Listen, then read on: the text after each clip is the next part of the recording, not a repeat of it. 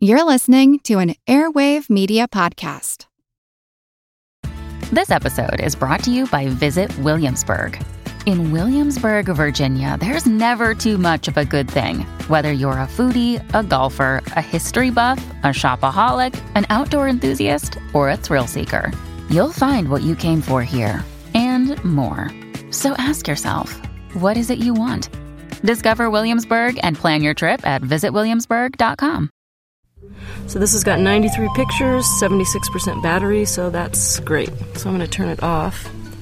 We're in a Virginia forest setting up remote cameras to track bobcats. I'm Jim Metzner, and this is the pulse of the planet. Like many techniques in science, it often raises more questions than answers.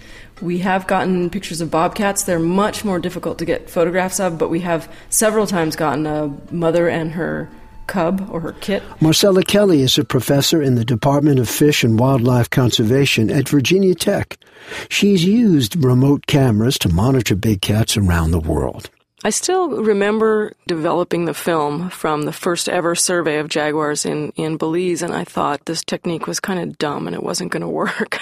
And then I developed the first roll of film, and we had 5 jaguars at one camera station, 4 of which were male and 1 was female, and I was completely shocked, and I thought, this is impossible. We thought that these animals were highly territorial and there should only be 1. So getting 5 at that first camera check made me feel like we don't really know much about these animals at all. I thought that they were territorial. What's going on here with these 5 different individuals?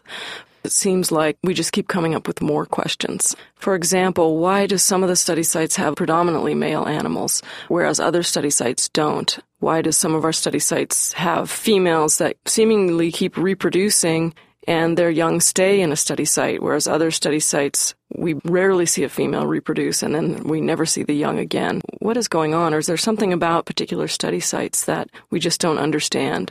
Where do the cubs go? Things like that are really interesting. Along with remote cameras, scat samples and GPS collars are enabling scientists to answer these questions and ultimately to help big cats survive. I'm Jim Metzner, and this is The Pulse of the Planet.